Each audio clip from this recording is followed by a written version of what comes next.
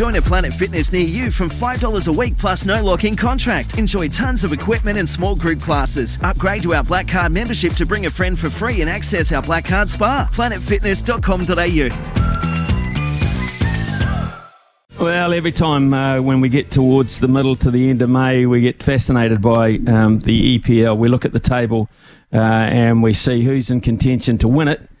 But just as equally important, and for those clubs down the bottom, who's going to take the drop? Who is going to take the drop this year? And this morning we saw 3 fascinating matches involving teams all threatened with just that. To talk about those games, of course, the Champions League semi-final starting this week, big week in football, is Fred de Jong. He's regular on the show. Thanks, Fred, for joining us. Football administrator, commentator, etc. And as I keep saying, Otaotahonga's favourite son. Fred, good morning to you.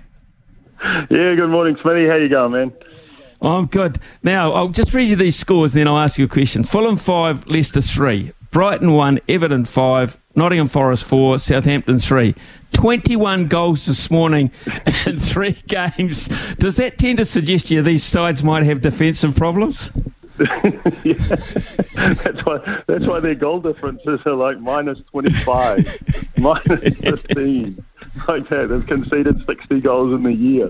It's like, come on, boys. I know which end of the pitch you're meant to be working on. Oh, God. Unreal. It was just great result. Great result for Everton, though. Whew. Man, that's what about that result, the 5-1 over Brighton, because that certainly releases a bit of pressure on them. And I think that's the first time they've been out of the actual drop zone for months. And so, so for them, that's for Sean Dyke and his crew, that's a huge relief. And maybe they'll a massive club like Everton will be safe, and they're facing the drop for the first time in their history, which is pretty amazing achievement as well. Yeah, you're right. They're 2 points clear of the drop zone at the moment. The bottom 3 places occupied by Leicester, Leeds and Southampton, and Nottingham Forest with a really nervy victory this morning, 4-3 over Southampton, have given themselves just a little bit of breathing space. But I still believe mathematically, I'd say West Ham are probably safe now because of the number of teams below them. But my God, it's been an incredible story of poor performance and failure, really.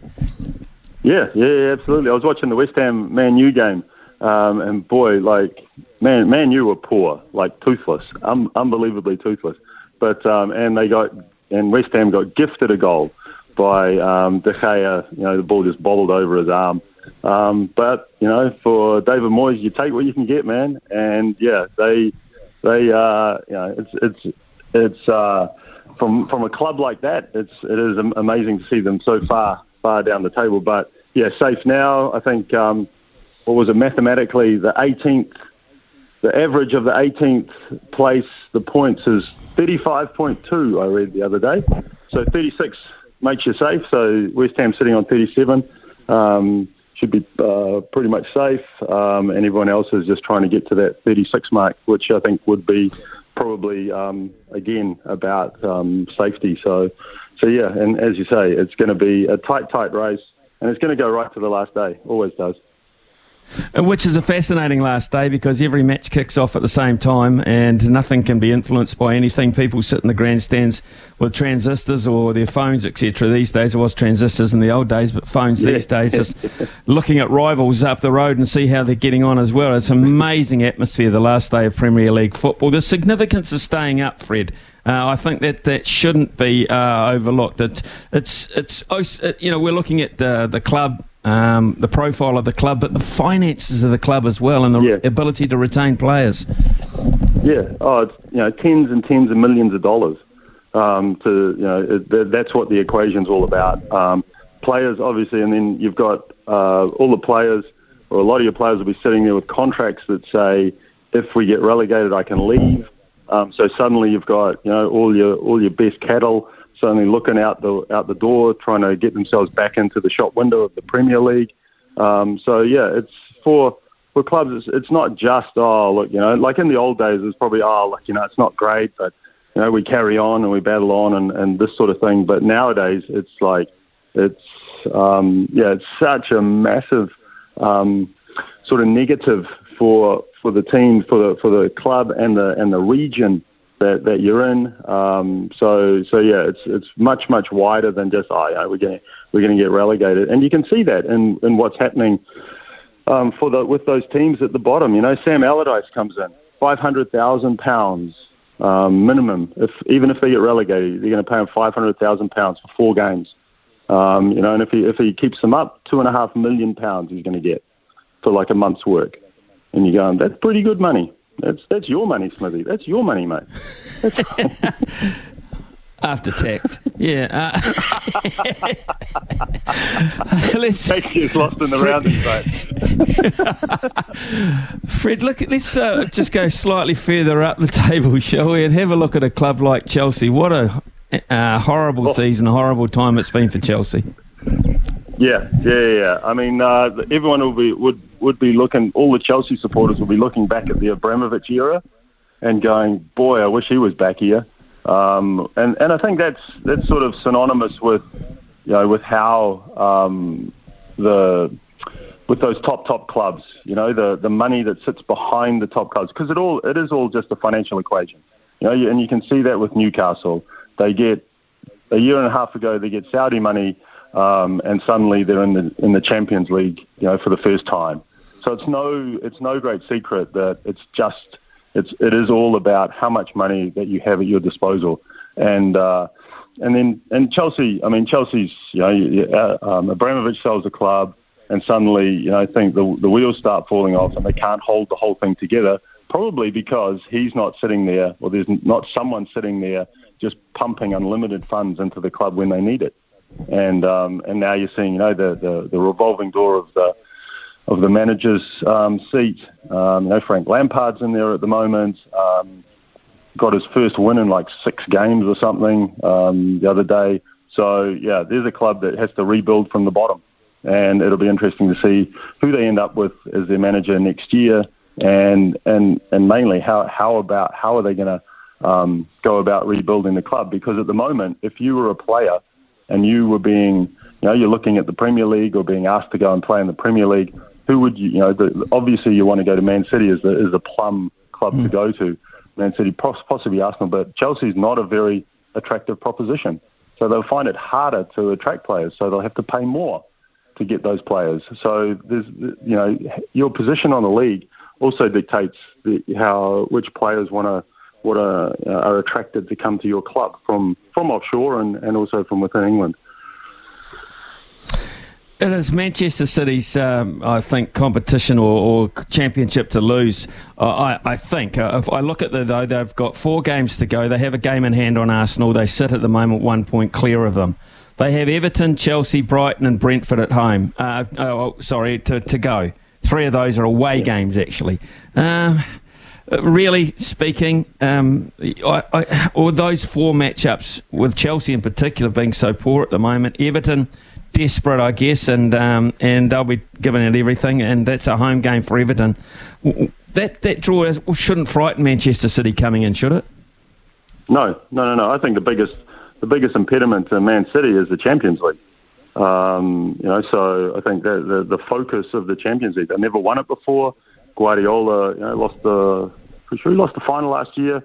Tinkering with the side. When everyone was odds on, everyone thought that Man City were going to lift that trophy for the first time last year. They're up against Real Madrid, who are going to come second in La Liga this year, but are playing quite well and have a bunch of guys in their team who can really influence games. They have a lot of pace. They've got Karim Benzema up top, so not a given for Man City that game. And then obviously, but I think the semi-final against Real Madrid is almost the final, because you've got on the other side, the other semi-final, Inter Milan and AC Milan playing. So probably not a scary proposition for the final.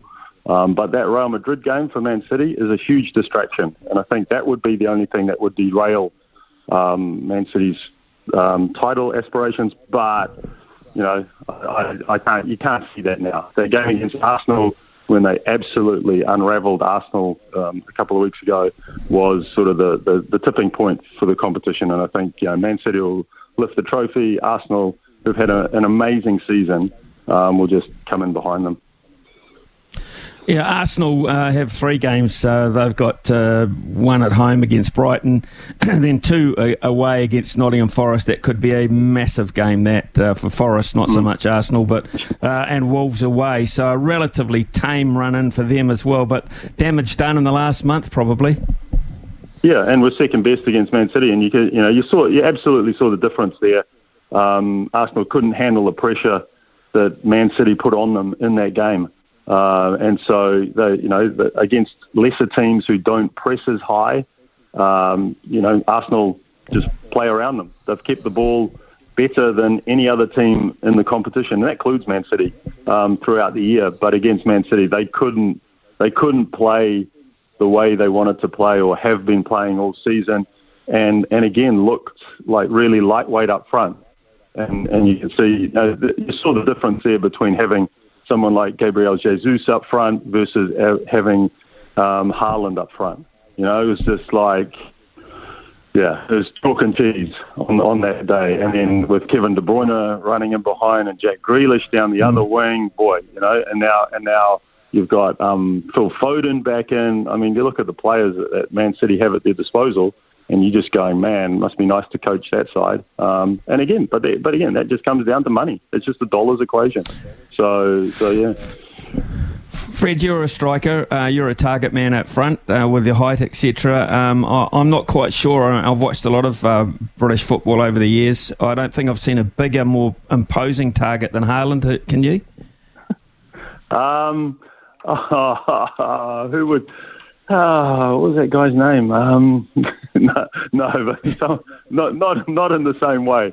Not in the same way. He's a bit of a freak, and he's found himself in a team that will just give him the ball, can manipulate the ball in the right areas of the field, and then he's just there to finish. And it's actually interesting when you just watch him.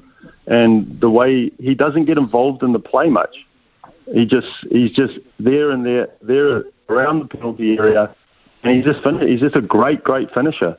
And he doesn't score one or two spectacular goals through the year, but they're not amazing goals. A lot of them are tap-ins on the back post, headers on the back post, but the delivery into the box is amazing, and he gets himself in the right positions. Because Man City have had players play in that same position who aren't as effective. But he has the pace, the strength, the aerial ability just to finish off all these moves. And then sometimes, his combination play, he holds the ball up quite well. But his combination play with, as I said, with De Bruyne especially, is very, very good. And he's not many players have ever been on a scoring run like he's on at the moment. It's unbelievable. No, not many. He's gone past Andy Cole, and Andy Cole had a longer season, I think it's fair to say too. Fred, what about your Barcelona? Have just romped away with La Liga this year. Very impressive. Yeah. I mean, they're rebuilding from the days of Messi. So they were in financial strife a couple of years ago. Had to sell Messi, and so rebuilding from that point. We'll just see. I mean, at the moment they're almost like just another team. When their slogan's more than a club, and it's like, man, I think you're just another club at the moment. We'll see. They've pulled in Lewandowski, but we'll see what they can do over the next couple of years. They have to do well in Champions League, and that's sort of the benchmark for clubs like Barcelona and Real Madrid, and I think some of the other subplots especially in EPL, will be interesting over the summer. Like your Harry Kane, mate, is he going to go to Man U? That'll be the big question, the big talking point for the off season, I think. Yeah, it will be. I don't think so. Once Spurs, always Spurs. I've always found over the years, Fred, to be perfectly honest. Here's a question coming specifically for Fred. Does Fred think that Gareth Bale will play for Wrexham? No, I don't think so. I think it would be a fantastic story, but I think Gareth Bale's more focused on his golf now. I think it would be a lovely, because that is, I mean, the Ryan Reynolds thing was so, it's such a joyous sort of story. A guy who comes in, sort of buys a club for the hell of it, and then, you know, and then just goes on this amazing ride and really enjoys it. Just someone who is just really enjoying like the football for like the first time. And you look at him in the early, you know, for the games when he first started, and he's jumping around in the owner's box and that, and it's just a good, fun time for him. And probably now it'll start getting cynical, and that's the sad bit, because it always does, you know. And now they're in the fourth tier. It'll be like the players will want, you know, who do I have to get, you know, and the money involved and all this sort of stuff, and the ups and downs, and you know, I think the cynicism might start coming into it, which is a bit sad, but that's reality. But just for a year, it's been such a really good story, a really nice football loving story, which has been amazing for the city of Wrexham. So, you know, something to look back and go, that was good, that was nice, that's football. Yep. I was there when it happened. Absolutely brilliant, Fred. Great to catch up with you. Yeah, it's the next 2 weeks will be absolutely fascinating in the EPL, particularly at the bottom of the table. I look forward to it. Cheers for your time, man. Have a terrific day. Mate. Cheers, mate.